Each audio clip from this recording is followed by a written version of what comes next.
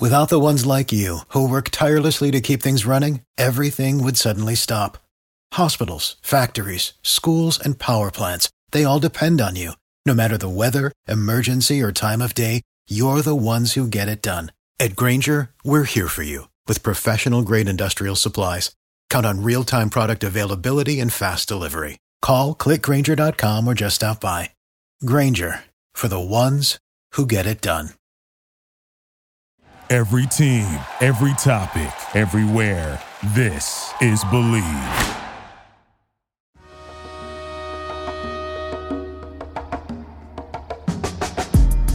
You're listening to Mavs Sports Take. Whether it's breaking news or sports business, this is your home for unmuzzled and unconventional sports talk. With Assistant General Manager, Director of Player Personnel, and three-time world champion on his resume, David Turner has a thing or two to teach you about pro football. At his side is Ryan Roberts, former college football player, football coach, and NFL Draft Bible's Director of Scouting. Together, they're here to take you on a deep dive into what goes on in the world of sports. Ryan and David, take it away.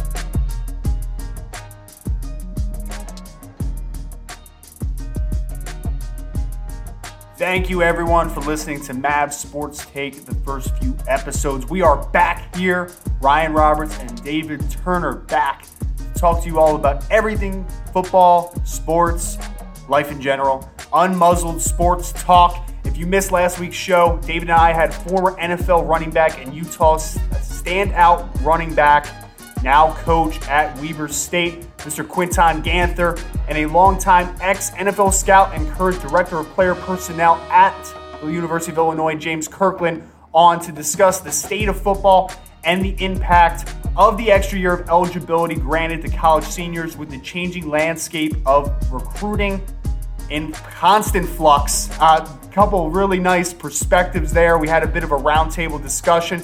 It was a great time. Of course, like I said, Ryan Roberts here, Director of Scouting NFL Draft Bible. I have Mr. David Turner with me now. David, how are we doing tonight, my friend? Doing great. Can't wait to get into this conversation with Ian Williams and, talk more NFL and college football and, whatever else comes up tonight. Anybody in the chat wants to talk about a certain thing, we are live. Feel free to throw questions and comments in there, and we can talk about whatever you like. We always like that fan interaction here at Mavs Sports Take. Absolutely. So as David said, anybody that's watching live, you want to throw in a question at any time, we'll be taking live questions throughout the night. We want to thank you all for joining along with us, taking a listen to this week's Mavs Sports Take. It is episode 8, and we are just fired up here to talk football from this past weekend. We're going to talk about football, college, and NFL coming up this weekend as well. Really previewing some games. And of course, like David said, we're going to have a really special one for me. We got Mr. Ian Williams, former Notre Dame Fighting Irish defensive tackle, coming on with us. He was a really damn good player, during the latter stage of the Charlie Weiss years. Brian Kelly was his coach during his senior year. Now he is working in radio, doing some stuff out there in the Bay Area. So we're excited to have him out. But before we do, we want to do a quick recap of this past weekend's games. We're talking college football to start. If you listened to us last week, starting a little off course here, LSU and Mississippi State. I wanted to talk about this one first, David, because we both said there was going to be some offensive firepower from Mississippi State with Mike Leach in his first game, which there was. There was no absence of excitement in their 44-34 victory over LSU.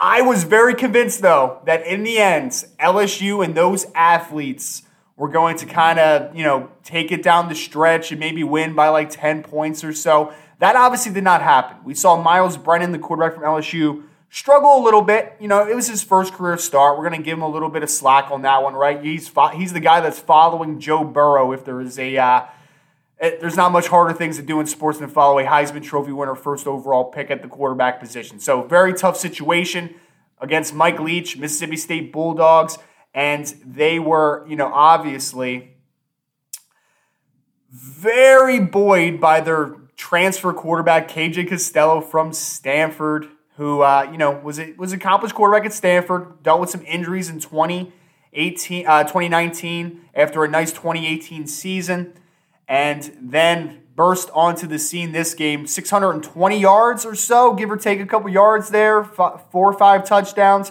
was absolutely dynamic. David, this did not go quite the way that we predicted it. What were some general thoughts of the LSU Mississippi State 44-34 Mississippi State victory? The thing I noticed, I think, the most was how LSU's offensive line gave up pressure, and their athletes didn't respond to giving up that pressure. It seemed like their backs and their line weren't in sync on how to pick things up and where to go with it. Also, the quarterback made a couple misreads and some missed throws. Mississippi State's defense stood up, and they gave up 34 points, but at the end of the day, they got a couple turnovers. I know one of the corners got a pick and stuff. So this is a defense that made some plays when they needed to, help put their backup or their quarterback in their offensive position with some short fields to make some plays. And again, Mississippi State's new offense, man, that was a heck of an outcome because we were all talking about how with a shortened offseason, you got a new coach, a transfer quarterback. They might not be kicking or gelling right away, and all of a sudden here they go. The air raid goes out and smacks the defending champions with 44 points. So, kudos to Mike Leach. Kudos to Costello, because I don't know if you saw the interview after the reporter was trying to interview him, and all his teammates were there saying that they loved the guy. He was such a great guy. It almost brought him to tears. It looked like, with their congratulations, and what this game meant to Costello was great. And I really think that Mississippi State made a huge statement. Obviously, they're knocking off the number 1 team in the land. I think Ed Orgeron and his crew need to get to work, like Ed said in his post game. Losing's on him, and he's got to figure it out. And they had guys opt out, then opt back in. Are we going to count on them? Not count on them? Some transfer kids. So they had a lot of moving parts going on through all this instability that we're seeing across the landscape. And it ultimately just affected them on the field. Ultimately, I think, again, LSU will figure it out. They got all these athletes. They got great players. They got incredible NFL prospects there. So, they'll figure it out. They'll bond. They'll get together. Orgeron will get them all worked out over there. So I have to ask, David, because obviously, LSU, it was kind of the perfect storm for that upset. I feel like I should have had a little more foresight for that, right? They're replacing 20 of 22 starters. That is obviously a big thing to overcome, that much turnover in one offseason, right? Coming off of the national championship, they did not have a lot of guys coming back. You mentioned the guys opting out. On top of Costello, that great storyline, right? The Mike Leach storyline. What is more true for you? Okay, I'm going to put an ultimatum up here. LSU is down, maybe go 6-6, or Mississippi State is a true player in the SEC? What do you think is more likely? Ooh, I don't really like either of those. You're selling both then. You're selling both. Yeah, no, I think if I had to choose between the two of them, Mississippi State's more of a player than we gave him credit to. And again, I don't think you could have seen the upset when you had a new coach, a new transfer quarterback, and those things. Like if they were going up against, even Florida or, somebody else that has a little bit of, they had returning starters and everything, you might have been like, hey, they're giving up 20 starters against this team. But here's a whole new coaching staff coming in into the SEC with a whole new style of offense, new defensive coordinator, everything. So it's hard to just go say, I should have seen this upset coming because, man, I don't think anybody in America really saw Mississippi State not only hanging in this game but winning outright, and especially winning by 10 points. I don't think any better in America would have put 10 points on Mississippi State. Every book in America would have taken that one and said, okay, I'll bet you, because that's a lot of points to win by. It was a shocker game. This is why we play, and this is why we love college football, because the kids compete so hard, and the staffs get in their labs and they cook it up, and it's fun. So, it was a great game to watch. I watched it from beginning to end. I was super impressed with Costello. I was super impressed that the Mississippi State defense made plays and turned it up. I mean, they were really giving the LSU offensive line some havoc. The front seven was coming from different ways, and they got a long corner there, number one. I don't remember his name off the top of my head, but I think he's a junior or sophomore. Man, that kid's long, and he's like a 6-foot corner. It was kind of impressive to watch him do some things there. Yeah, and I'll say, it was so impressive because I mean, I'll be completely transparent and completely honest here. It was like a 2-score game, and it was probably nearing the end of the third quarter. One of my buddies texted me and said, like, LSU's about to get run out of here. Like, it's about to get bad. And I was like, no, just wait on it. And then Costello proceeds to throw an interception. They turn the ball over. LSU goes down and score. I'm like, all right, I think LSU's going to start getting on a roll. But like you said, man, the finishing power here from Mississippi State was really impressive. Kudos to those guys, right? Costello, you mentioned with the interview afterwards, a lot of raw emotion in his voice. Mike Leach showing that the air raid can win in the SEC, like big steps. I like how you had to throw in the Florida mention already in your answer there, David, because, man, if people see our group chat, David Turner's got to be a Florida Gators fan. And, he was boasting about these dudes. 51-35 victory for the Gators over the new-look Lane Kiffin Ole Miss football team, right? Really impressive, right? Because we talk about offensive firepower. Kyle Trask throws for 400 yards.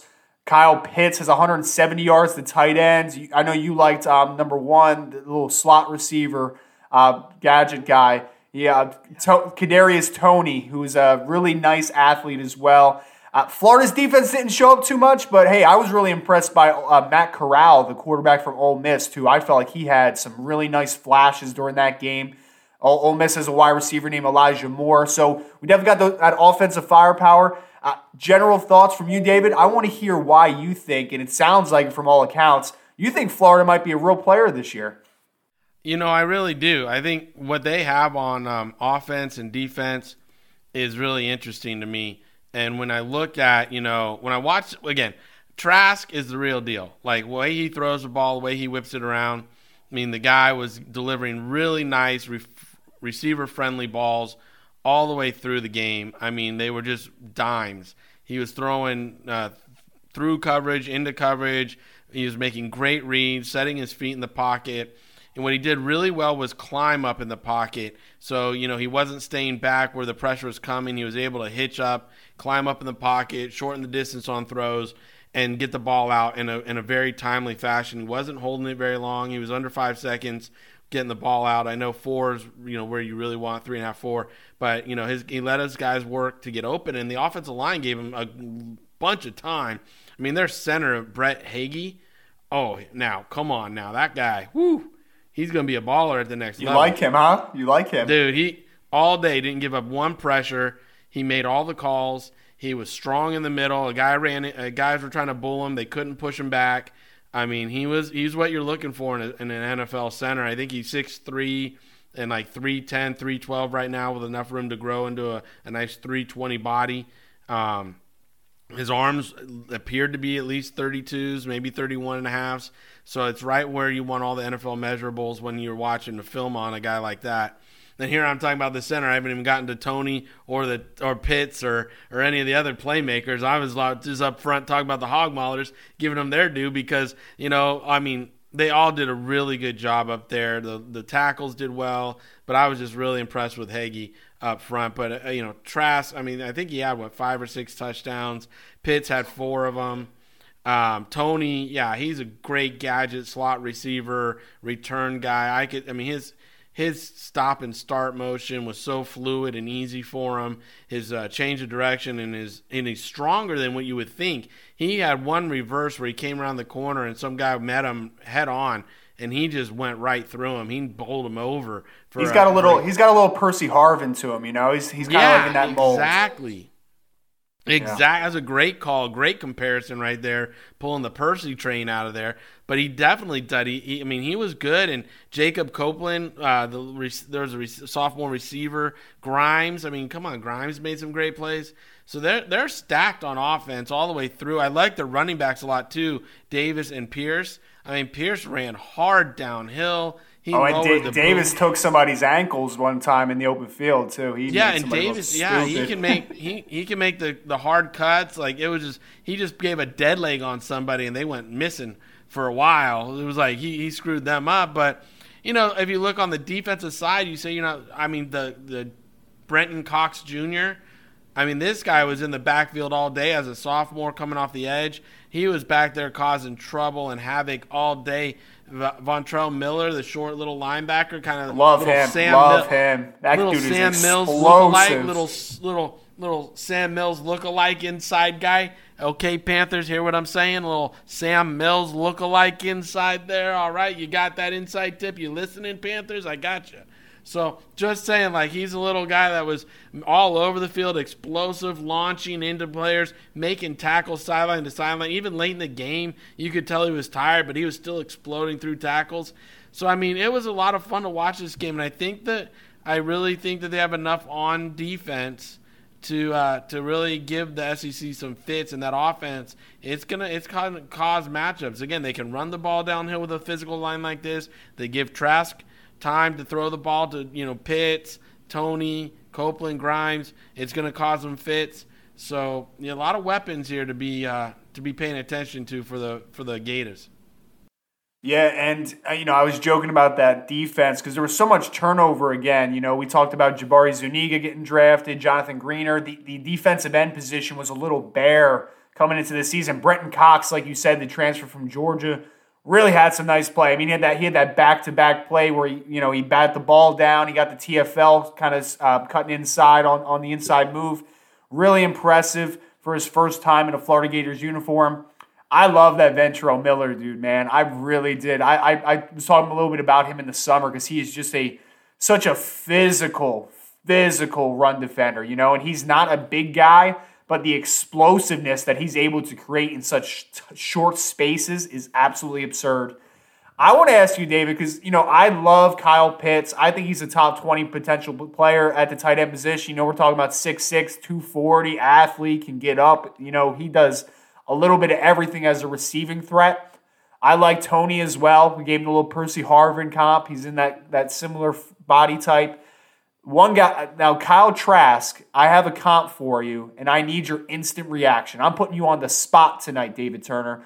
Kyle Trask, I called him bargain bin Carson Wentz as a joke because of the look, right? He's got the arm sleeve, but here's the actual comparison. Nick Foles. That's it. That's my one right there. That's it. Touch, accuracy down the field. Not an incredible athlete, but he maneuvers well in the pocket. I don't think he has a cannon for an arm as far as short to intermediate velocity, but I think that it's adequate enough and his timing is good enough inside the pocket. Yeah, I don't know if I'm not a big Foles guy, so maybe that's what's sour in my mouth. I'm not a guy. Philly? No, Philly?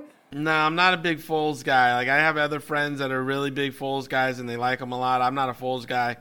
When I was watching Trask throw the ball and manage the field and do everything he was doing, yeah, I agree with you. I don't think he's got a huge arm. So for me, I was looking at the motion and everything more like a Ryan Fitzpatrick or even like a old school Trent Dilfer, because that's kind of like the body style and type I saw when I was looking at him. I saw those kind of motions and throws with his read and his be able to read and move up in the pocket. Like that was one thing that Dilfer and those guys did really well is they didn't have great mobility, so they moved side to side and up in the pocket to get away from the rush, but never looking to run and escape. So for me, those comparisons to me hit me a little bit more than Wentz, because I think this kid might have a better feel for the passing game than Wentz does. Wow. Okay. All right. Well, You just gave me a flashback again. I talk about this every time we're on, but now I'm thinking Brad Johnson. I'm thinking some early 2000 quarterbacks now. Gannon. Chris Chandler popped into my head for some reason. Chris Chandler, the former Falcons quarterback, who I really liked a little bit. I love it. Yeah, I mean, you can even compare this guy to the Giants guy a little bit, who they got up there. Yeah. No, I hear you. And obviously, he took a really nice step forward with the game that he had, I don't know if you've heard the backstory on him, David, but he backed up the Eric King when he was in high school, the quarterback down in Miami now. And so he hadn't started until last year. He had not started a football game since he was a freshman in high school, if you can believe that. So it had been 4 years plus 7 years, 6 or 7 years since he'd started a football game. And now, hey, he's on the verge, right? Maybe he's that big riser in the senior class. Looks like it might possibly be. Before we get Ian Williams on here, we want to transition. We're a couple minutes late on getting him in here, but we want to transition to some college football for this weekend before we get Ian on. So, couple upsets this past week. We didn't even talk about that, right? Oklahoma going down to Kansas State. What an exciting football game that was. Their young gun, Spencer Rattler, threw 3 interceptions for Oklahoma. Really struggled down the stretch. Kansas State, advantageous, right? Chris Kleiman, former North Dakota State head coach, is now there at Kansas State doing a great job. Texas Tech. That's his second time he beat them. Second year in a row, right? Two in a row. He's beat them twice in a row, 2 in a year. Yeah. Yeah, so that game, obviously, coming off a huge upset after Kansas State lost to Arkansas State in the opener. So, obviously a huge turnaround there. And now we have then facing off against Texas Tech, who, had a really competitive football game against Texas this past weekend as well. It was a shootout. Their quarterback, Alan Bowman, did some really nice stuff, even though they lost the game. Now, 2.5-point favorite for Kansas State. We have the over-under at 63.5. So, David, before we get Ian in here, just general thoughts. Are Kansas State, you buying them as the favorite? You think Texas Tech has enough firepower to maybe get the perceived upset? What's kind of your thoughts on this game? Oh, man, that Texas Tech game went back and forth. I mean, neither Texas or them showed any kind of defense, to be honest with you. And I really thought Texas Tech was going to run away with it. I think they had the lead, 15 points in the last 3 or 4 minutes there. So I thought they had it. Obviously, Patrick Mahomes did too, because he was tweeting out like crazy, thinking they were going to beat Texas. He was really excited to see that come down the pipe. But, he was disappointed in the end. Texas squeezed it out. I think Texas Tech has a lot of firepower, and I don't know if Kansas State, I should say, sorry about that, Kansas State does have the stop power to take on a Texas Tech. And I believe they're down in Texas. It's going to be humid. It's going to be hot. So, I think Texas Tech winds up taking this game. And I just don't see them having the firepower or the stopping power to what I saw out of Texas Tech last week. Yeah. I think I would take Texas Tech. It's a Big 12 game, so even if I don't 100% believe it, I'm going to take the over just for the nature of the conference with how bad defensively they play. So give me Alan Bowman and Texas Tech, and I would take the over there. Texas Tech wins outright in this game. I think Kansas State's just that sneaky team. They usually play pretty solid defense, in terms of Big 12 football. But give me Texas Tech this week. And I like that big old receiver they got there at Texas Tech. What is his name? Vasher? He's Nathan Vasher's nephew, apparently, the former Chicago Bear corner. So yeah, this kid's like 6'9". It looks like he's probably 6'6", but he looks like he's 6'9". He makes great plays and adjustment to the ball. I mean, they got a decent offensive line. It wasn't getting completely dismembered, but I mean, their defense had no stop power, none. Yeah, nothing.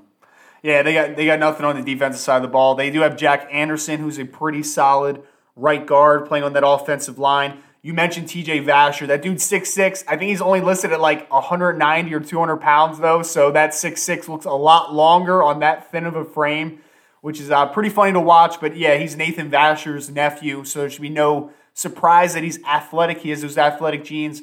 We're going to get to some more pick'ems in a minute, but, of course, we want to bring on our special guest here, a really fun one for me personally as a Notre Dame fan, Notre Dame supporter my entire life.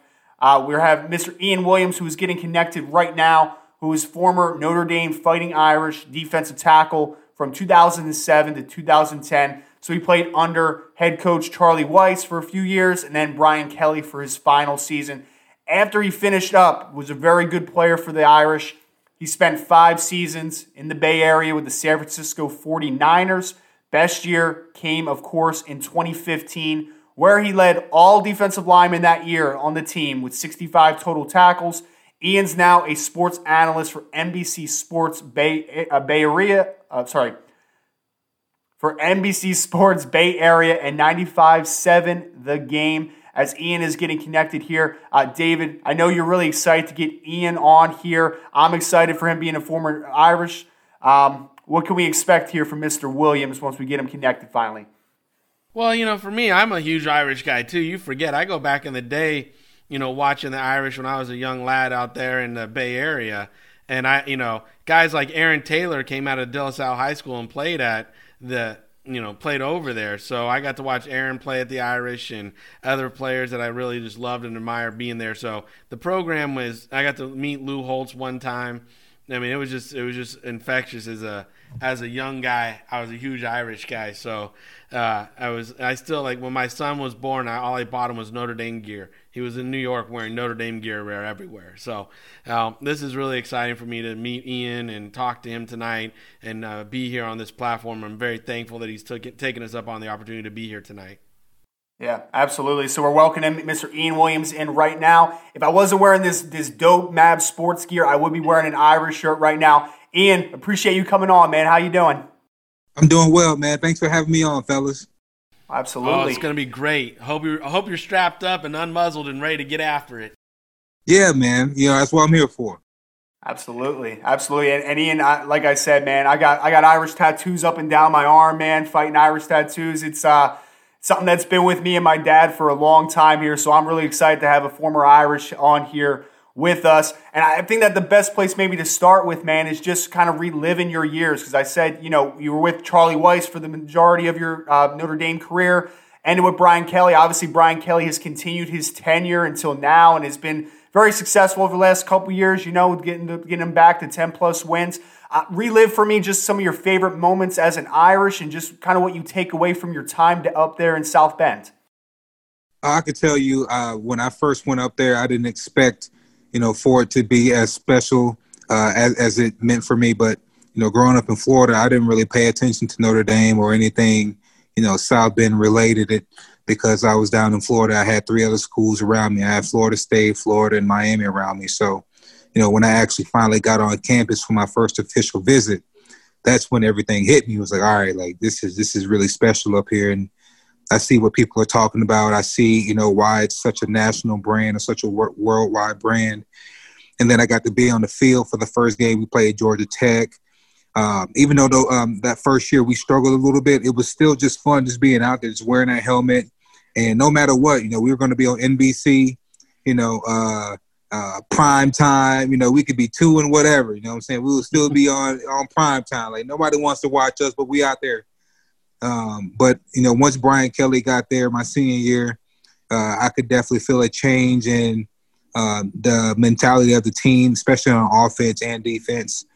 And I feel like just that first year ended up propelling them a few years later that got them to the national championship. And then, what he's been doing now, getting the team, to the college football playoff and, competing every year, top 10 finishes and stuff like that. So, the team's, a player or 2 away or, a couple games away from, getting back to that overall national championship stage and national championship level. So it's been fun to watch the guys this season so far. And Ian Book and the defense is looking really good out there. So it's been fun to watch them. Absolutely. And I need to ask you, Ian, because you being a Florida guy, do you ever get used to that Indiana weather? That's what I need to know. I really didn't. Once you get up there and it's you feel that cold weather when you start to hit like October, November. And, I grew up in Florida my whole life, and it was my first time actually being up north. So that first winter, my freshman year, it was truly something, I tell you that. And it made me appreciate, the warm weather in Florida. And the springtime and the summer, because it makes you appreciate the changing of the seasons. You're like, man, it's been snowing, it's been cold for about 4 months now. I'm ready for spring. And then, man, it's been, kind of sloshy out. It's been just raining, a little bit. I'm ready for summer. It's been too hot out here. I'm ready for fall. And the next thing you know, it starts to cool down a little bit. So it makes you appreciate your seasons. Absolutely. And now, doing what you're obviously well versed in the San Francisco Niner world. You're there. You're in the Bay, and you're doing the games and everything for them. How? And I'm not trying to be disrespectful, because I grew up knowing, like, the Bay Area is where I'm from. Went to De La Salle High School, graduated from San Francisco State, grew up a Niner fan. I worked for the Raiders. But how did the Niners beat the Giants as bad as they beat them with all the backups and like that? Are the Giants that bad, or were we just sleeping on how good the Niners are? Well, you have to go into why the Giants got their butts beat like that. Well, they're a very bad football team. They have no identity. They don't have Saquon Barkley. They don't have Sterling Shepard. They don't have a lot of players on defense that have played a lot of football. They have a pretty good defensive line. But besides that, they're pretty much void, and they have everything even. They got a couple of guys, but they're not the same team of what we used to see with, Justin Tuck and Eli Manning and those guys. And, you have to give the 49ers credit. You play, who's on the schedule at the time and during that time that the league assigns it. So, if they're struggling, if they have injuries, it is what it is. The Niners have a lot of injuries too, from quarterback to receiver to tight end to defensive end to linebacker to cornerback. So, they're banged up all over the place too. So they didn't make excuses out there, even with all the injuries and playing on the same field as Bosa and Solomon Thomas getting hurt. So I feel like definitely this was a game to win. And these next couple of games for them, they have the Philadelphia Eagles this Sunday night on football, Sunday Night Football. And then the week after, they play the Miami Dolphins. And then after that, they really start to hit their schedule where they play Seattle and the Patriots and Green Bay. And pretty much every team from after the Dolphins is a playoff caliber team. So I know they're going to be excited to get a lot of those guys back, especially Jimmy Garoppolo and Deebo Samuel is supposed to be practicing again tomorrow. So I know 49er fans are definitely excited to have those guys back out there in uniform. Yeah, I was just like, I knew the Giants weren't loaded. But when I saw 36-9, I mean, I was like, whoa, because like you said, they've lost. I mean, the Niners have, I want to say, 7 or 8 guys, and 6 of them are starters that are on IR for right now, and they didn't play in the game. And then they lost the other tight end during the game that coach said he's going to be out, I think, 4 to 6 weeks. So, they're just really banged up, and I was just like, wow.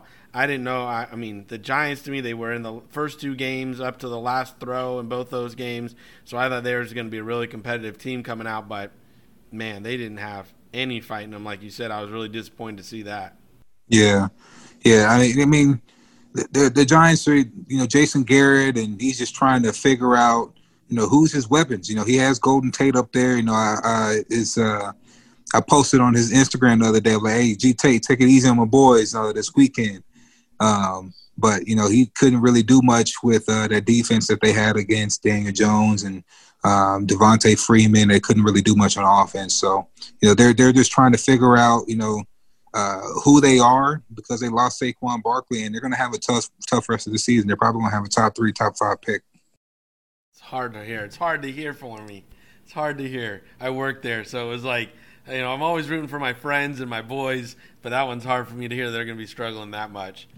So here's another question for you. Seattle Seahawks beat Dallas 38-31. The week before they beat New England. Are they real? Are they for real? The Cowboys? No, the Seahawks. The Seahawks? No, they're for real. Russell Wilson, I could tell you this, it was hell playing against them back when I played, and just trying to scheme against them, because if you get them outside of the pocket, which is normally what you want to do with a quarterback, either you get them outside of the pocket, they can't throw on a run. He can do that very well, and he can throw the deep ball very well. And they drafted some really good receivers to fit that style of offense with DK Metcalf and Tyler Lockett, a draft pick a couple years ago. And those 2 guys have just been, beasts in that system that they try to do, spread you out. Be able to run the football with Marshawn Lynch back in the day. Now they use Chris Carson. and then they throw the ball deep when you try to bring that extra safety down into the box to stop the run. So they have that, and then last season they had Jadeveon Clowney. They got Bobby Wagner. They got a defense over there. Even though they may not have Richard Sherman and Earl Thomas anymore, they still have, that feel. They still have that atmosphere there, even without the fans. And they still have, Ken Norton. He's a defensive coordinator now, so they still have that Seattle Seahawks, mentality that they had when all the guys were there earlier in the decade, in the middle part of the decade when they went to the Super Bowl. So I would definitely say, they're definitely a top 5, top 6 team in the NFL because, Russell Wilson and then what they can do on any given Sunday. Yeah, I got Russell as the MVP this year. I mean, he's poised to come in to me and be the MVP. If he doesn't, there's only a few players that are out there, maybe like an Aaron Rodgers or, if the Bills guy winds up, keeping his pace up all year. But what Russell's been doing the first couple of weeks is just like, woo! Like, he's really, cooking, as they say up there. So, I just think the one thing that Seahawks missing is a pass rush. If Schneider can get on the trade market and find a taker to get some pass rush in there to help them restock that pass rush for them, I think that would really be the key to success for them there.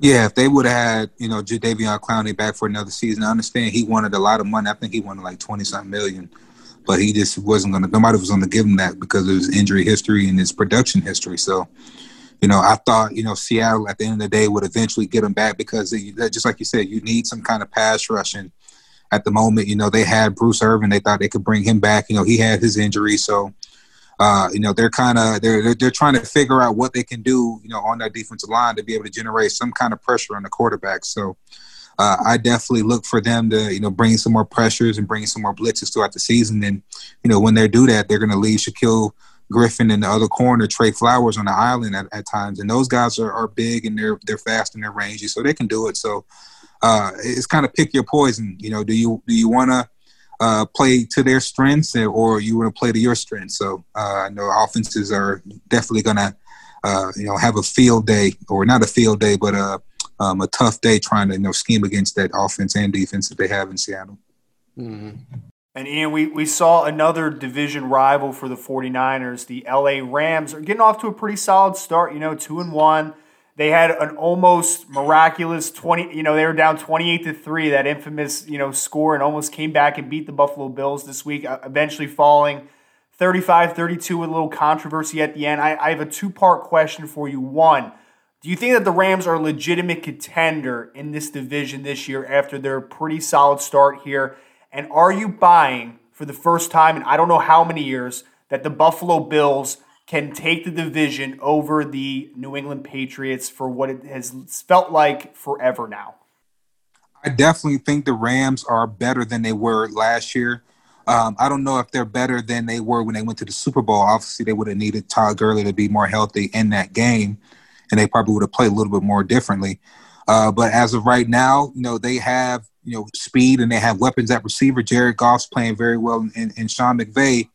I feel like that year that they struggled last year, I felt it helped them, know what adversity is coming off of a Super Bowl and have to deal with it. And also they were old at the offensive line and at certain positions, and they had to make some changes schematically, on their depth charts. And I feel like they've done that. And then they have 2 great players on defense in Aaron Donald and Jalen Ramsey. So, once you can shut off one side of the field with Jalen Ramsey, and then you have a defensive presence in Aaron Donald up front, you're pretty loaded on defense. You just got to have some guys around them that can do their jobs, and those 2 guys will make the whole defense work. And then on offense, Jared Goff I feel like he's starting to settle in, and I think last year, he went through his struggles, and I feel like they looked at a lot of film and a lot of tape this year. You didn't have to be in training camp or OTAs for hours of the day. So I know guys were at home, especially on their iPad studying a lot of film, and I know Jared Goff was.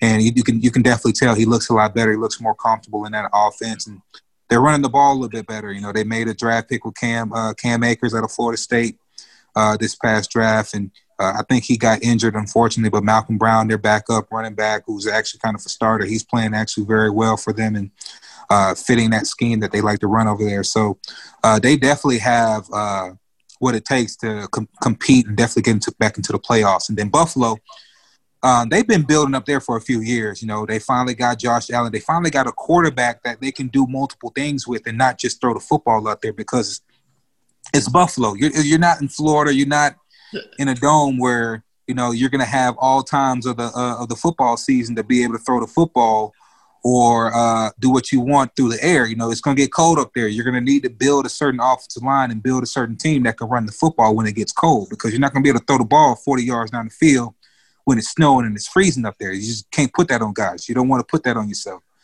And, they've drafted Josh Allen. They've drafted great guys on defense, Ed Oliver, some young guys, Terrell Edmonds. They got the corner out there. I'm tripping over his name right now, Tre'Davious White from LSU. So they got some guys on defense and they got some guys on offense. And I think the best thing that they did this past offseason was trade for Stephon Diggs and add just another element to that passing game, because Josh Allen is definitely a dual threat quarterback, and you wouldn't expect it because of how well he throws the football. But he's definitely making some things happen with his legs. And when defense just try to, hone in on him and try to bring an extra guy up, and you got Stephon Diggs, you got a bona fide star out there on the outside that you have to respect. So they got some flavor out there in Buffalo, I can tell you that. And I know they're going to definitely try to get on New England's head, and finally take back that division. And I know Buffalo fans, and I feel like Buffalo up there needs it. I remember watching the 30 for 30 of the 4 times they went up to the Super Bowl and lost. I can only imagine going 4 times and losing every single time. I can only imagine. The best part of that, Ian, the best part of that whole story right there is something you don't know, but you should. My cousin, my direct cousin, one of my best friends, Mark Spinelli, who was supposed to be on the show last week, was a Bills fan and still is a Bills fan, and he's been a Bills fan since those days. So all 4 of those Super Bowls, I got to go to Super Bowl parties with him and watch him think they were going to win and talk trash going into it. And those were all those years I was in high school, and it was just like, then I would watch his whole world come crashing down at the end. He wore 56. Everybody thought it was for Lawrence Taylor. No, it was for Tally. He loved Bruce Smith. He loved the K-Gun offense. Right now, I hope you're listening, Nelly, because I know you're gonna want to call in and talk to me. But he fumbled all those Super Bowls, and he still laments on it. Oh yeah, I mean losing those right there, I'm sure it just pains you. You just don't lose a feeling like that. That stays with you. He closes his eyes and sees Scott Norwood. What was it? Wide right, wide left. Scott Norwood, David. Yeah, right. In his dreams. Oh man. I mean, I have a similar one. Not to go off on too much of a tangent, but I live right outside of Philadelphia, and I'm surrounded by Eagles fans. And they had that 3-year stretch with McNabb where they went to the NFC Championship game and they lost. They went back again. They lost again. They went a third time. They lost again. Finally, the next year, they made it to the NFC Championship game. They went to the Super Bowl. They lost that, but, that's for another story. Complete different one there. Ian, we talked a little bit about the Bills potentially unseating New England this year. New England had a 36-20 victory over the Raiders. Are you buying into the Cam Newton resurgence? I know he's been obviously fighting injuries over the last couple years. Is Cam Newton officially back? Are you buying into him potentially taking this team to another division championship? I mean, I wouldn't even say that, he's back. I mean, I don't even think he ever actually, that talent actually never left him. He just needed the opportunity to get healthy, and he finally got that this offseason. He didn't have to, throw the football as much as he normally would. So he got to, his shoulder got to heal up a little bit more. And then he went to a team that, they have the offensive weapons around him. They have a great coach. You're going to have a great defense year in and year out every year with the New England Patriots. You just need a quarterback to go in and manage the offense and be able to put up some points, and then also be able to do some things with his legs, which Bill Belichick couldn't do with Tom Brady for almost 20 years. He had to change up his offense. He can only call certain things, and over time, defenses catch on to that, and it gets harder and harder to move the ball down the field. But once you add an element with the legs that Cam Newton has, same thing with Josh Allen. It's an added element to the offense that people haven't seen when they normally go up against New England-led offense. And, now you have to worry about Rex Burkhead and, guys like James White and Sony Michel back there and Julian Edelman. So there's so many weapons that they have up there that, we've seen for, the past decade, just making plays up there. But now they have a different guy in a different, style that's still going to be able to make plays up there.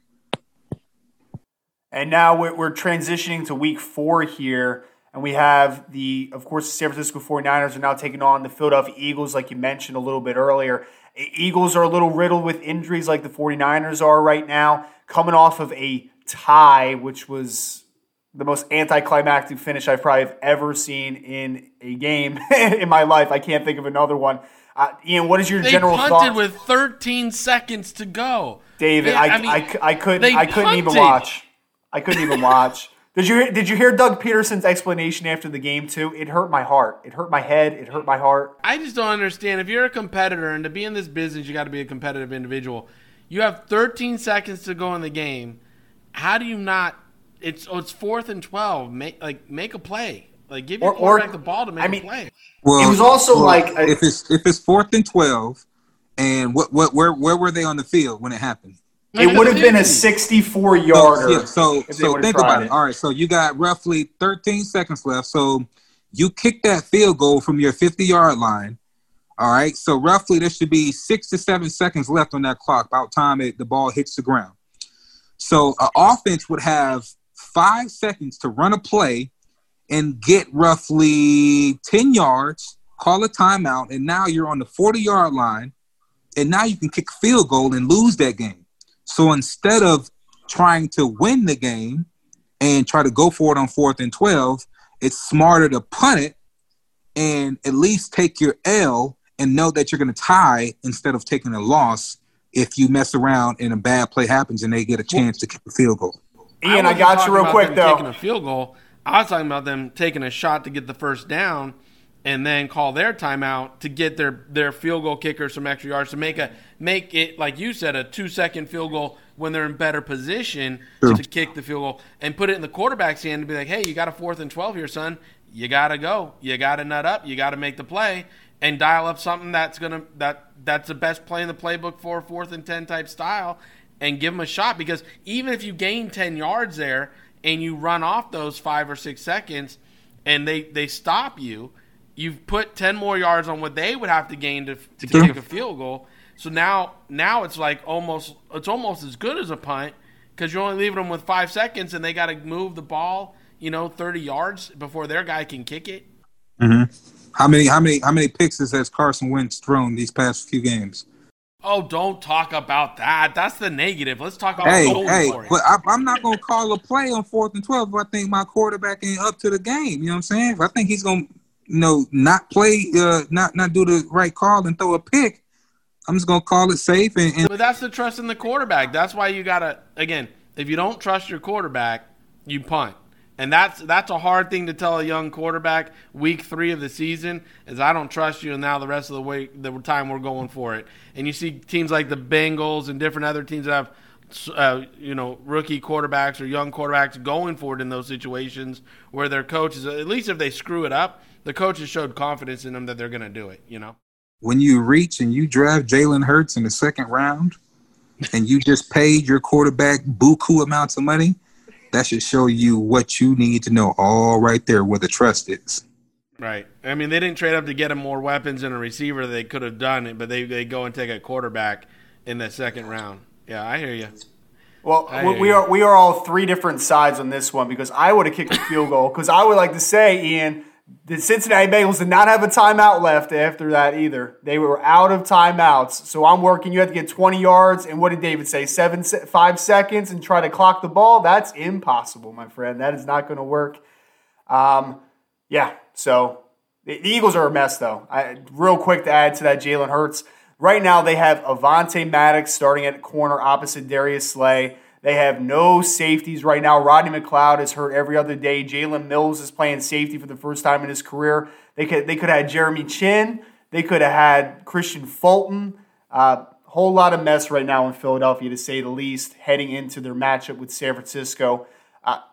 And I want to ask this, Ian, because it's obviously been a crazy offseason, with everything going on, the pandemic, and we've seen, numbers in better areas than others. Want to ask about just your general thoughts of the climate of America right now and, just the state of flux and uncertainty that we're trying to get through right now. I'm just glad, things are starting to get better. Things are starting to look, you can see that the light at the end of the tunnel now, with, everything starting to open back up. Florida's opening back up. Out here in California, things are opening back up. My gym and, restaurants are opening back up. So, people are going back to work, and the economy is getting a little bit better. And, there are a lot of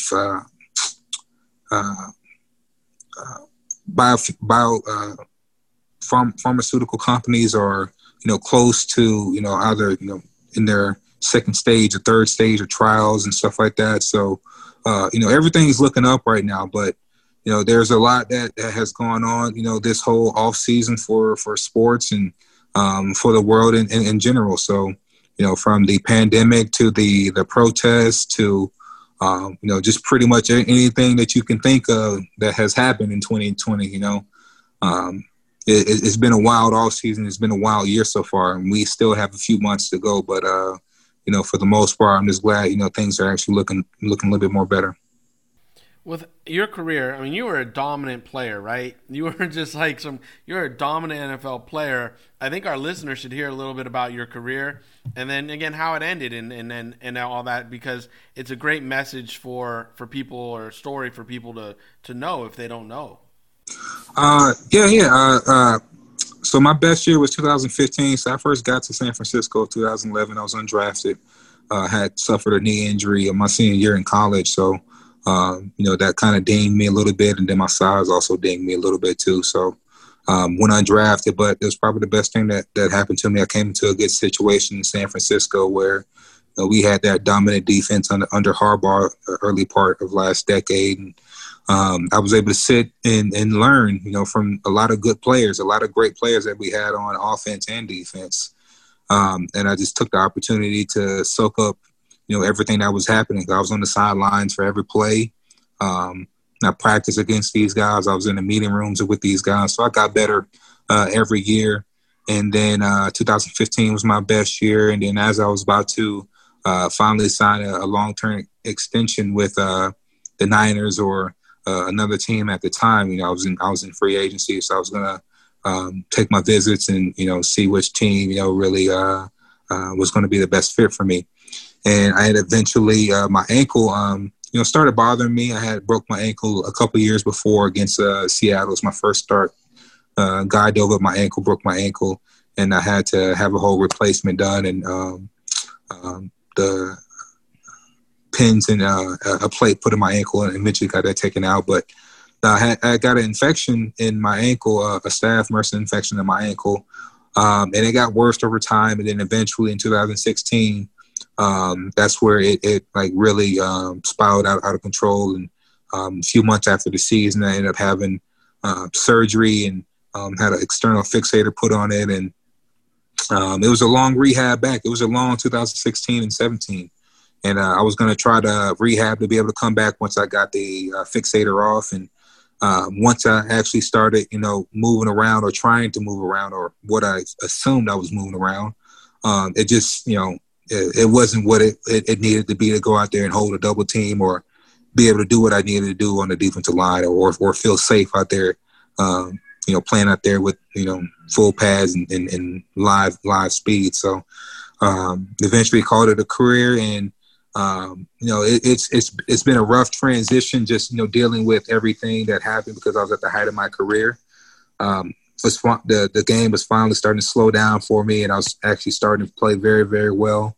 And I was going to be a cornerstone for the defense going into the next. I'd still be playing right now. I would have been in between DeForest and Eric Armstead. So and it would have been fun to still be out here and, last year, go to the Super Bowl and be on that team and have a chance to win it and actually be a starter and be a contributor to a Super Bowl contending team. It would have been fun, but it's been a blessing, to be able to see the game from a different side now. You see the game from a different level when you're, a fan on the outside, or as what I'm doing right now, or more of an analyst, and kind of breaking down the film and breaking down what guys are doing. It's been fun to, kind of see it from the outside in, and then also, being able to, be a partner with Applied Silver and, their goals and what they're trying to do in sports and in medicine and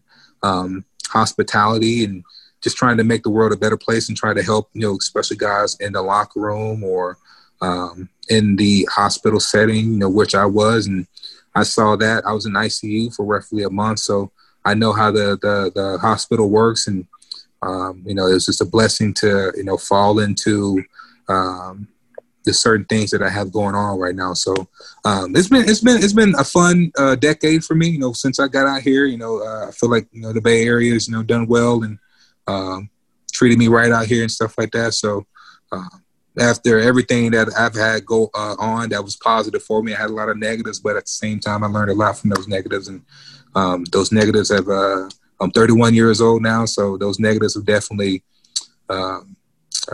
made me mature a lot faster than I expected. What's this Applied Silver that you just mentioned? So Applied Silver, so they have a flagship product called Silver Clean, which uses silver ions to kill bacteria such as Candida or Staph or MRSA.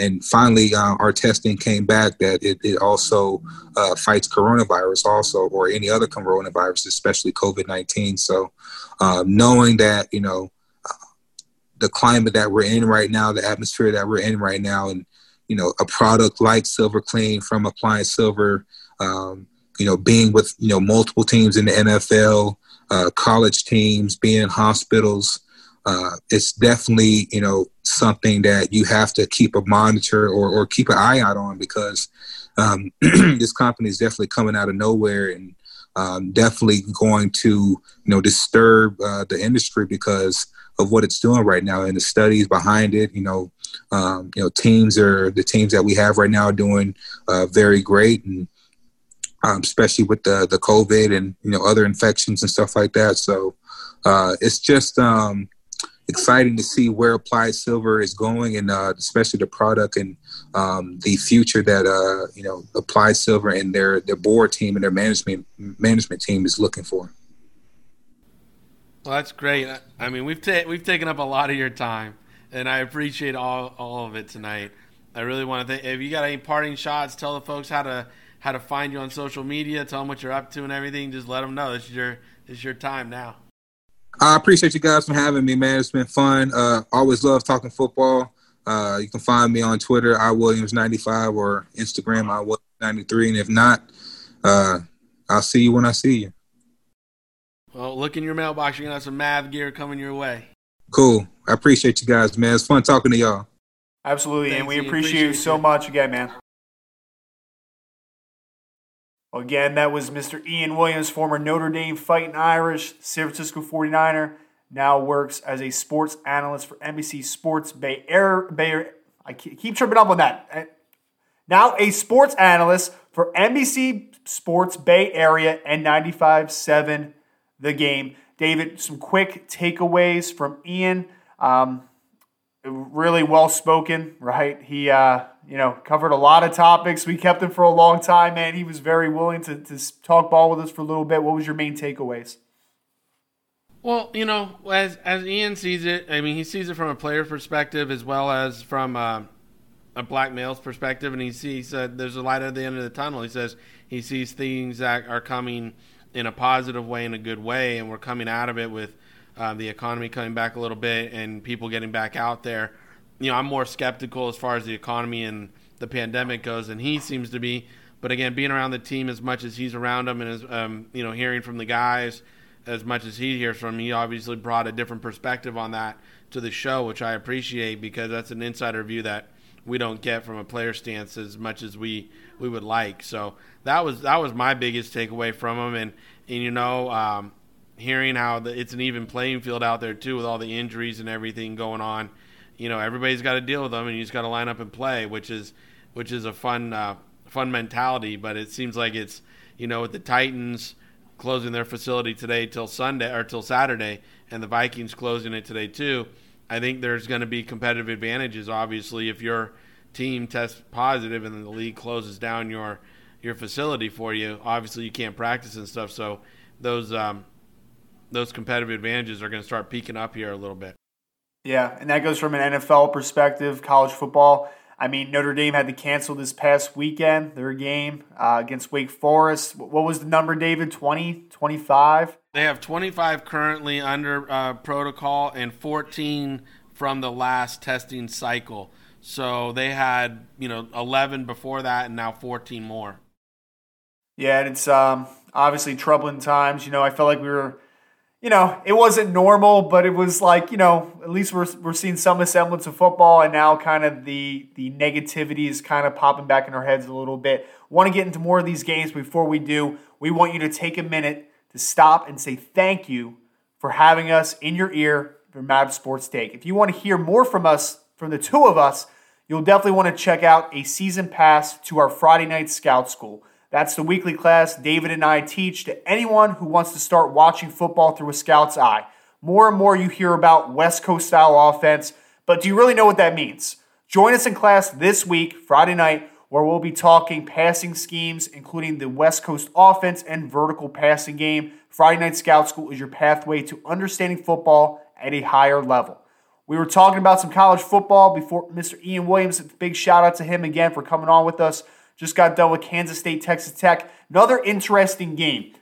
SEC opponents, we have the University of Georgia, 6.5-point favorites, going to take on the Auburn Tigers. Over-under is set at 45. We saw Georgia really struggle. We had Jamie Newman opt out, quarterback. They had a young kid, Dwan Mathis. Stetson Bailey came in and played some quarterback too. Offense really struggled, but they still were able to eventually get to a 37-10 victory in their game this past weekend. Auburn, a little hit or miss. Quarterback Bo Nix, sophomore, had some good moments. I really like their wide receiver Seth Williams a ton. I think he is extremely talented. I'm a big fan of him. David, what are you expecting in this game? Are you buying the 6.5-point line? Do you think that this is a dogfight? What's kind of your general opinion of this game? I don't know how it's 6.5. I think Auburn's more talented than that. I think Auburn is I don't know. Again, I think they're at home. So to be Auburn and minus 6.5 to a team that struggled and they have a young quarterback coming in, I would be, if I was Auburn, I'd be a little fired up for this game because I'd want to earn some respect on this one. But I watched a little bit of the Georgia game. I didn't get all the way through it because I was watching other games last week, and I think they have a really nice team. I think it's a little young in talent, and I believe that maybe a year from now that Georgia would be more inclined to be a tougher team coming at people. But for me, I think Auburn is a team that needs to come out and really earn some respect with this game and really put it down. Gus Malzahn always seems to maybe start a little slow and then build it up. Maybe that's how I always feel about him, and I think this might be the same type situation here. I just don't know. I'm a big fan of Georgia. I'm a big Dogs fan. I like them a lot, but with Gus Malzahn and what he's got going, I don't see them being a 6.5-point favorite on top of them here. And I want to say that this is going to wind up being. If you look up and down this Georgia offense, they got a lot of sophomores, juniors, only a couple seniors. So again, and even on defense, they got a lot of sophomores and juniors. I think this is a team for next year that I buy, but for this year, I think Auburn's going to wind up stealing this game, or not stealing, but winning it outright. Yeah, when I saw this line, I was genuinely confused.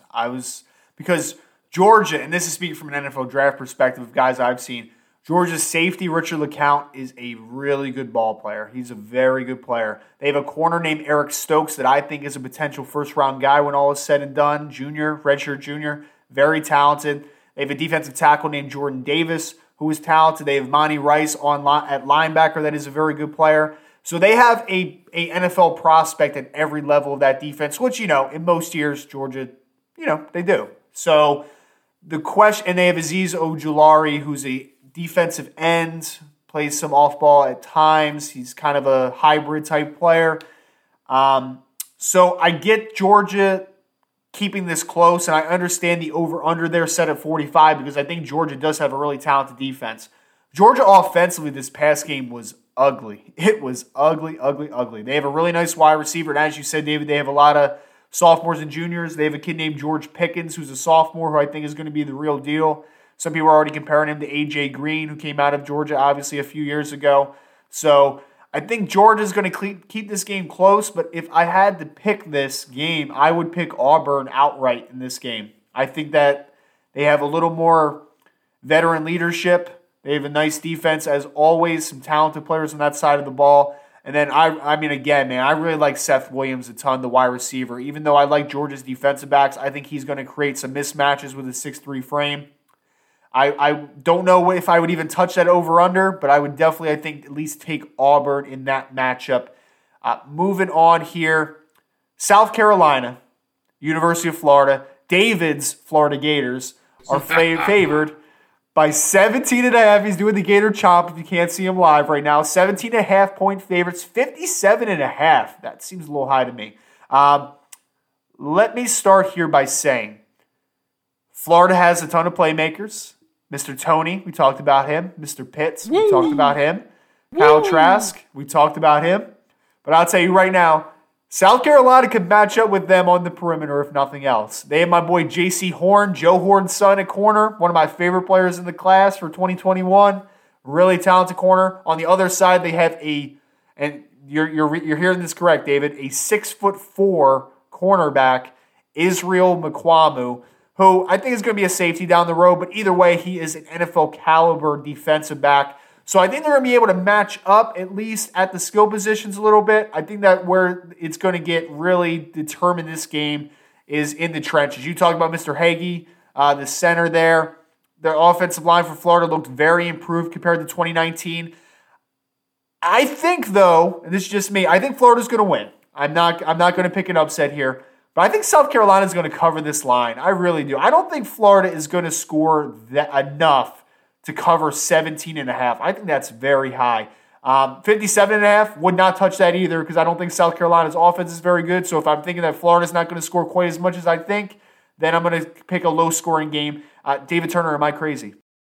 Yes, because they just dropped 51 points last week. Against Ole Miss, against Ole Miss's defense. Oh, don't disrespect Lane that way. Come on. He's an offensive coach. What do you mean? But, no, I mean, again, Florida, from what I saw last week, I mean, the old ball coach would be proud with the way they were running up and down the field and they were scoring.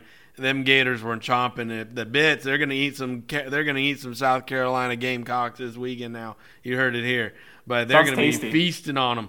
I like what you're saying about their defense in South Carolina. Again, their matchup on the corners. I just think the Florida run game comes into play this week. Those two backs wear down that South Carolina. They got the run game going. So even if their receivers start getting shut out a little bit, they can just run downhill and beat you with both those backs.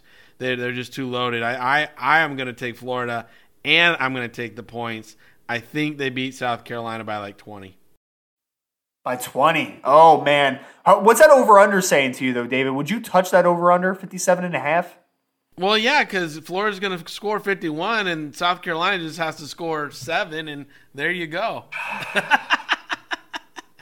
If all right, you're hearing it on the podcast right now, okay? Right on the podcast. If I don't know if I want to make a bet here, but if Florida scores 50 points on the Gamecocks this week, I will admit that David Turner is the most handsome man that I've ever seen in my entire life on the podcast next week. That's the bet that I'm willing to make. You don't even have to admit that. We already know it's true. You live in South Philly, Jersey area. There ain't no good-looking guys out there. You're looking at him right now. It's the only man that matters in South Jersey. So I don't know. We'll see about that one. I'm calling it right now, though. J.C. Horn intercepts Kyle Trask this week. If nothing happens this week that'll make me happy out of this game, J.C. Horn gets an interception against Kyle Trask. There you go. That's their 7 points. They get a pick six. J.C. Horns, they get 7 points out of that, and then 51 points by Florida. We're good to go. We're upfield. We win. Zero chance. I don't usually make guarantees, but there is zero chance 50 gets dropped in South Carolina. Asking you, Are you a new agent trying to learn how to evaluate and connect with players, market them to NFL teams, or develop their personal brands to attract marketing deals? Maverick Sports Consulting is ready to help. Build your clientele base and personal brand with our expert assistance through one of our agent consulting packages. Learn more at mavericksportsconsulting.com. We want to get into some NFL action for the week. The Oakland Raiders, I feel like we start with the Raiders every week, are taking on the Buffalo Bills. I wonder why. I wonder why. Buffalo taking on the Buffalo Bills. 3-point favorite, Buffalo Bills. Over under is 52. That's another. That seems kind of high because that one does seem high to me. That one, it's like, ooh. All these this week seem a little high. I feel like the Raiders' defense, even though they sucked last week, is improving a little bit. Buffalo has a good defense. I don't know. Okay. David, are you going to be a homer and pick the Raiders to cover here? What are your thoughts? I think we saw a little chink in the armor last week with the Raiders. I think New England exposed them a little bit, showed a little way to beat them on the defense. Now, Buffalo, as you know, I like their defense. People are suspect on them. I think they're on the come. I think this is a defense on the come. It's gonna get gelled up here really quick. I think this is a week where you got to be. If you can't run the ball on Buffalo, you're gonna have a hard time. I don't think you're throwing it all over the field. I just don't. I think they're gonna dial up some nice zone blitzes and come at you. So I'm gonna take Buffalo at home. And I know it's not a pick I usually would take because my boys are my boys, but I think Buffalo at home, the Raiders, I don't know if they stayed out there. They played New England, I won't stay out there, and then they got Buffalo, so I'm not sure if they stayed or not. That's hard to do back-to-back weeks on the East Coast, and if you traveled back and forth, it's definitely hard. So I think Buffalo being at home, they're going to edge out the Raiders, and they'll wind up winning by 6 maybe. I don't know if it's a full touchdown, but I think they'll win by 6. Yeah, I'm on the exact same wavelength, honestly. I looked at this game and I was like, I'd take Buffalo. I'm not sure if I'm so confident that I would actually put money on this game, but I mean, Buffalo's a good team. They're a good team. They play very good defense. They have a quarterback that's playing at MVP caliber level. What am I missing here? The Raiders are kind of, and this is probably why it's the debate, right? It's because we saw the Raiders 2 weeks ago beat the New Orleans Saints, and at the time, you were like, oh, that's a great win. That looks great for the Raiders. But then we saw the Saints play again this week, and we're just kind of like, wow, they do not look very good without Michael Thomas offensively. They do not look like the same team. Even though Drew Brees ended up having a statistically good game this past weekend, 3 touchdowns, it just doesn't look the same right now. They look a little old. So I'm a little down on the Raiders. I was a little more high going into last week's podcast on the Raiders, so I'm going to take the Buffalo Bills in that one as well. Moving on. Well, the Bills have scored, look at this, the Bills have scored 27, 31, and I think 34. 35. 35, okay. So they've scored, pretty much an average of 31 point or 32 points a game over the first 3 weeks. So that's, again, that's really high scoring average for any offense to be doing. And the Raiders haven't stopped a lot of them. It's not like last week their offense only scored 20 points, and the New England Patriots scored 34 or something on them. So they're allowing teams to score on them. That's why I like the Buffalo Bills. I think the Bills defense is going to play at just a little bit higher caliber, and therefore, and I'll say this: that safety number 24 for the Raiders, who they drafted, I think it was in the first round last year. Jonathan Abram. Yep. He could not break down in space to save his life. He missed 4 open field tackles, coming downhill, bad angles, not being able to break down, reaching for tackles. He made one play, and I was like, okay, you caught my attention, kid. And then I focused on him the rest of the game. And, oh, my Lord, I was like, what are you guys looking at on film if this is the way he played in college? Because he missed at least 4 open field tackles that he should have made. It was unbelievable. This kid was stiff in the hip, bending at the waist, reaching, not moving his feet. I could not believe. I was as an evaluator, I was sitting back going sucker, I'm going to take that jersey off you because Raider safeties are much better than that. Yeah, and I don't know what they're watching either, David. And, talking about safeties filling against the run. You know where we could see some film on that? Friday Night Scout School. There we go. We got it. There it is. They should go to Friday Night Scout School right now. We covered safeties a few weeks ago. We could teach Mr. Abram how to break down in space. We can say what we're looking at there. Next game we want to talk about, Cleveland Browns off of a victory against the Dallas Cowboys. The Dallas Cowboys aren't very good, David, but they're still 4.5-point favorites, and the over-under is 55.5. 55.5. All right. Can we talk about this for a second? The Dallas Cowboys are tied for their division lead. Yes, so they're division-leading Dallas Cowboys. Good for them. That is the worst division I've ever seen in my life. That is so bad. What are we? 0-3, 0-2-1, 1-2, and 1-2. Is that what the division is right now? Yeah, the Giants are only one game out of first place as they sit right now. That's gross. That is so gross. I can't even tell you how gross that is.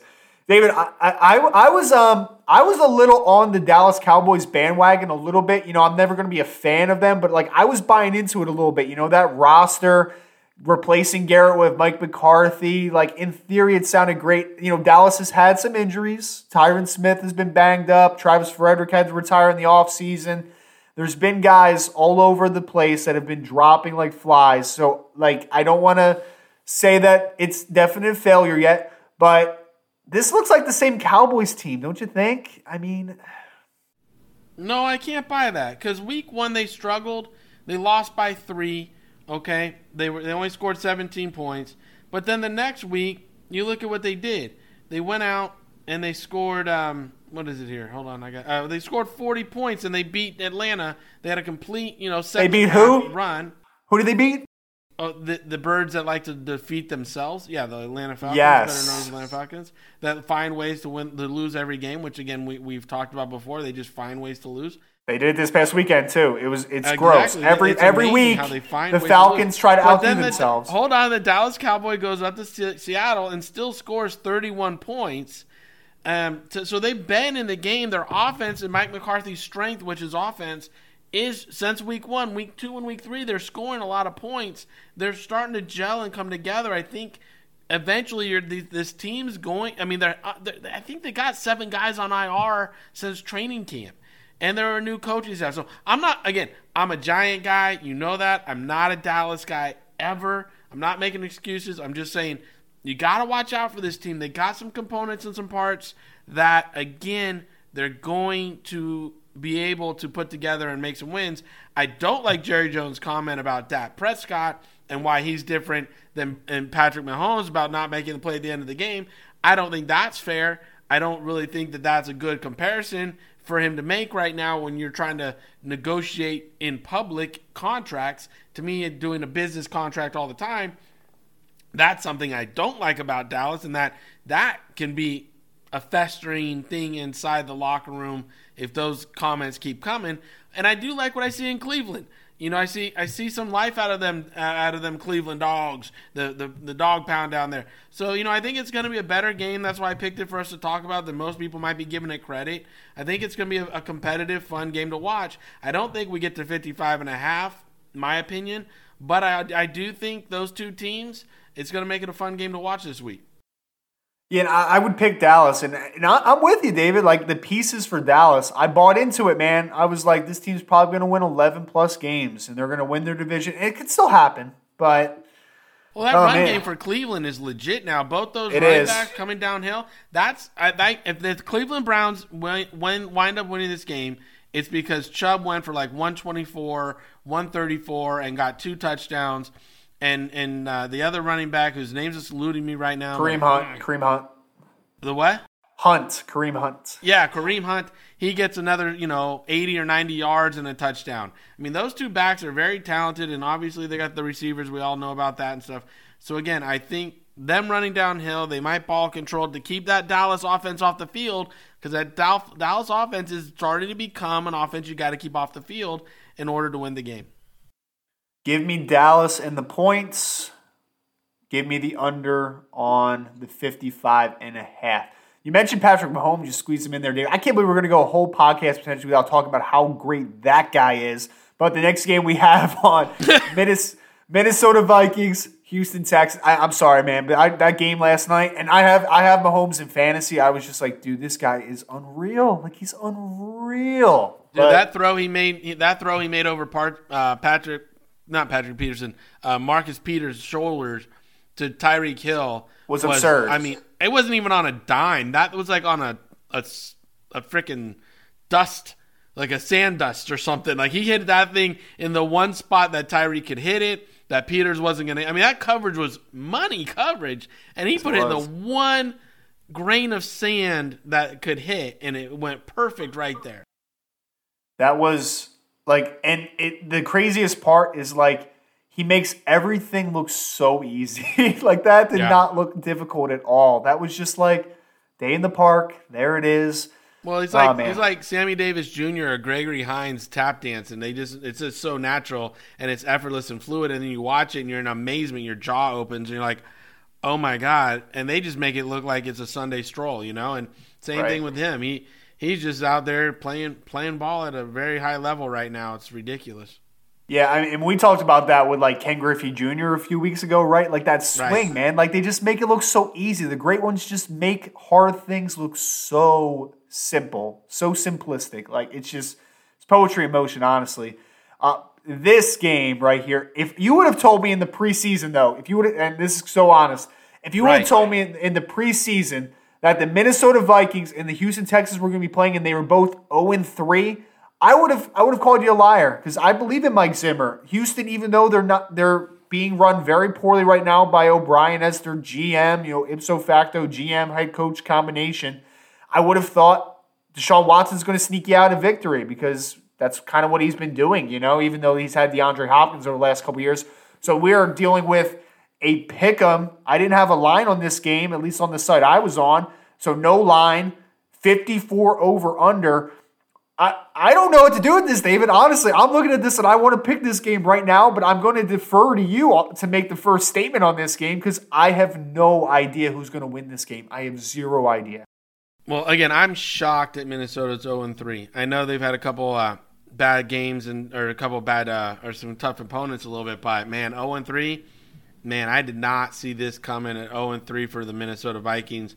I really was high on them. You can go back to like our first weekend pick'ems. I was really excited about seeing Minnesota play this year, and that's one team that Seattle should be calling to see if they can get Danielle Hunter from them, because at this point, if Seattle were to add Danielle Hunter and they don't have a guaranteed contract done with Danielle for next year, I mean, they go 0-4, and I would believe that there might be some guys for trade on that team to start building and getting draft capital for next year. I mean, they already took 16 draft picks or whatever this year, and then they drafted, I think, 13, and then they signed another 16 undrafted free agents, so they're already looking forward and building that way. Houston, I'm not surprised. You trade like your best player, Hopkins, away to get some dude off the street, and now you have no playmakers. You went and signed Randall Cobb and a couple other guys, but again, they're not the caliber of Hopkins. And the reason why Deshaun was able to move around and fling a ball up in the air and someone come down with this, because Hopkins was on the other end. You see what Hopkins is doing. I think he had another 8 receptions for the Cardinals this week. So, I mean, he's just added a lot of juice into their offense, and it was subtracted from Houston. I'm not surprised at all Houston's struggling. That one doesn't surprise me, but Minnesota struggling does. If I had to pick this game, I'm going to pick Minnesota, because I still think they have more tools and they still have a better team environment. And I think Houston, the wheels are off, man. I think they're limping down the field already. Yeah. Oh, man. Like, when I watch them, bro, I don't even see – I literally, Ryan, I do not see fighting that dog in Houston. I don't see fighting that dog. Like, they're not out there hunting. They ain't out there hunting. Even J.J. Watt looks disheveled and not like the normal J.J. Watt. No, it's a mess, honestly. And I don't even think Bill O'Brien's a bad coach, but him having general manager power right now, the moves that he's made, it's pathetic, honestly. Well, everybody wants to be like, oh, they got the roughest 3 games that you could have started the season with. Guess what? It's the NFL. You get to line it up, you got to line up about who's – and they knew those games were coming. And you still made the moves you made. You still weren't prepared for them. And if you're telling me, oh, poor me, that means you're not ready to win a Super Bowl, and it's in week 3. You can't be poor me in week 3. You got to line up and get going. And also, it's not college football, right? Like NFL, there's such high parity. Like the difference between a good team and an average team, like isn't that much of a decider. It's a couple plays here and there each game. We see so many upsets on a week-to-week, perceived upsets on a week-to-week basis. We see so many just weird storylines on a week-to-week basis. Guys having incredible games that we've never heard of. Like it happens so often because the parity is so high in the NFL. For me, though, like in this game, maybe it's just to go against you a little bit here. So, like, two bad teams right now. I'm going to pick the better quarterback. Like, I'm just going to defer to the better quarterback. I'm going to pick, even though I'm a fan of Mike Zimmer and his defensive philosophy, that team is reeling on both sides of the ball right now. Kirk Cousins looks bad. Minnesota's defense does not look like a Mike Zimmer defense. I'm going to go with Deshaun Watson just because if I have to pick between Watson and Cousins, I'm going to pick Deshaun Watson. There we go. That's fair. Last game of the night. Last game.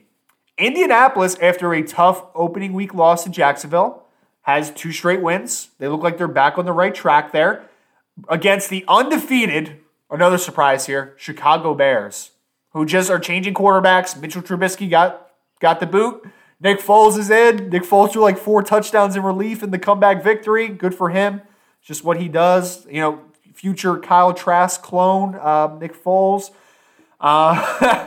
So we got 2.5 points. Indianapolis is favored. Over under 45. That seems about right to me. 45 seems about right on that game.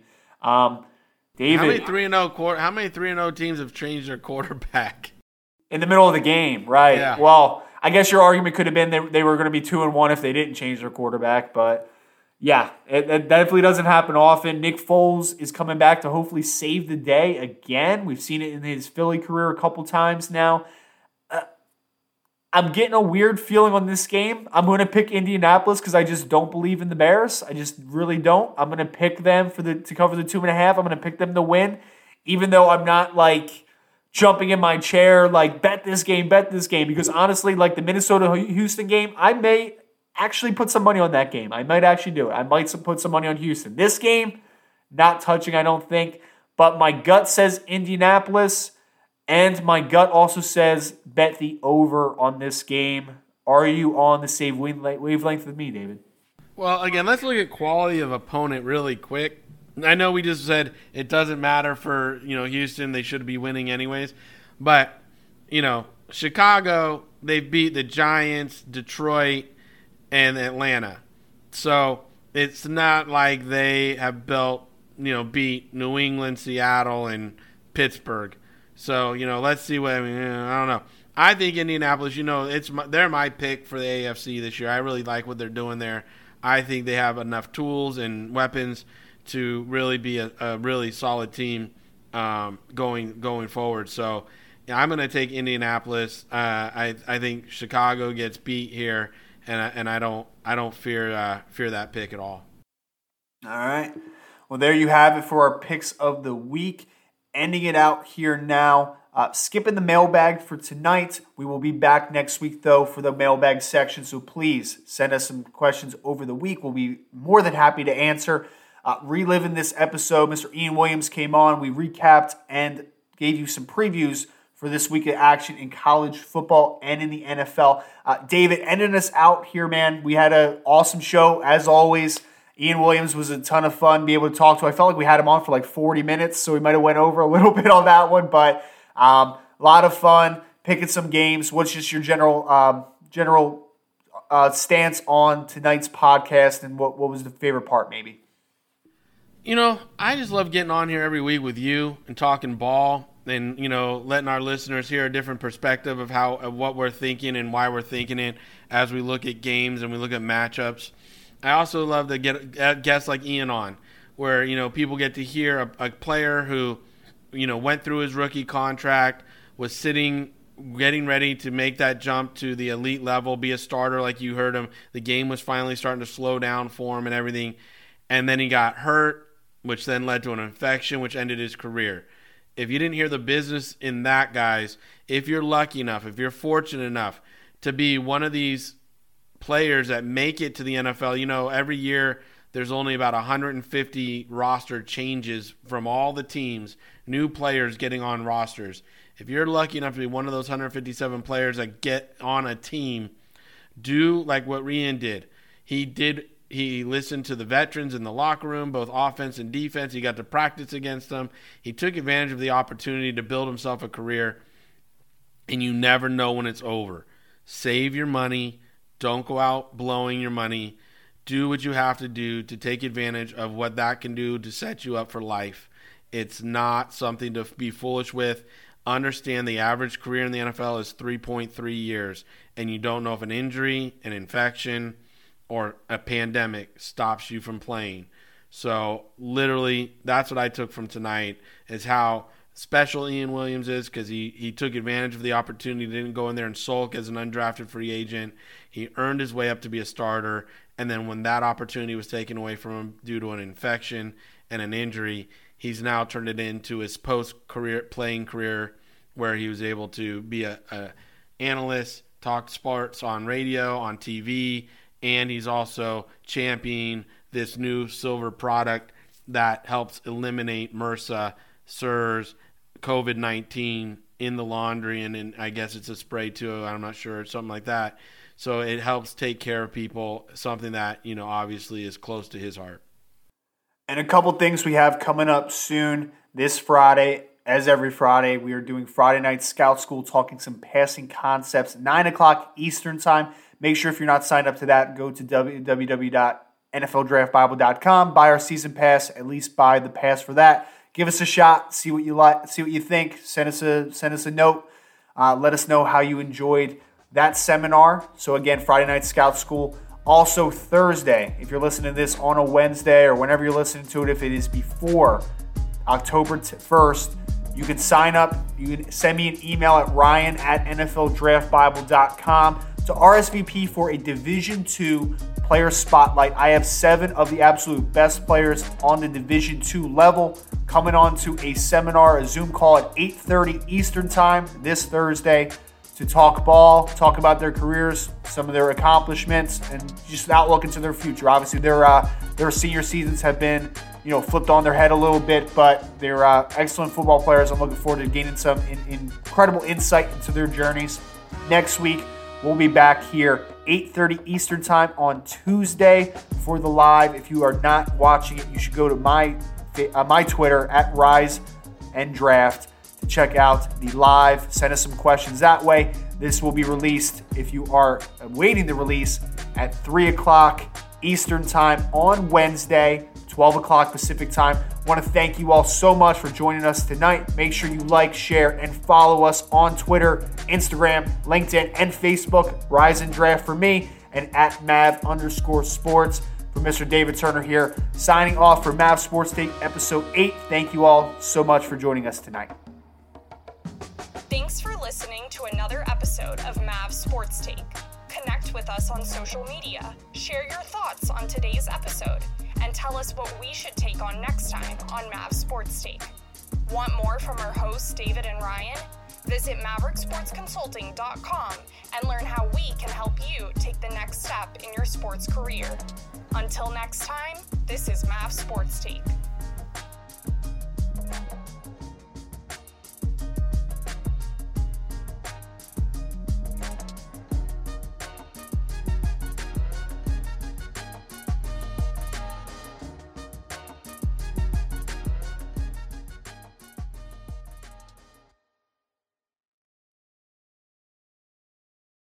For the ones who work hard to ensure their crew can always go the extra mile, and the ones who get in early so everyone can go home on time, there's Grainger, offering professional-grade supplies backed by product experts so you can quickly and easily find what you need. Plus, you can count on access to a committed team ready to go the extra mile for you. Call, click Grainger.com, or just stop by. Grainger, for the ones who get it done.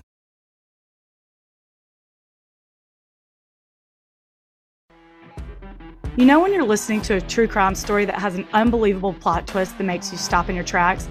That's what our podcast, People Are the Worst, brings you with each episode. I'm Rachel.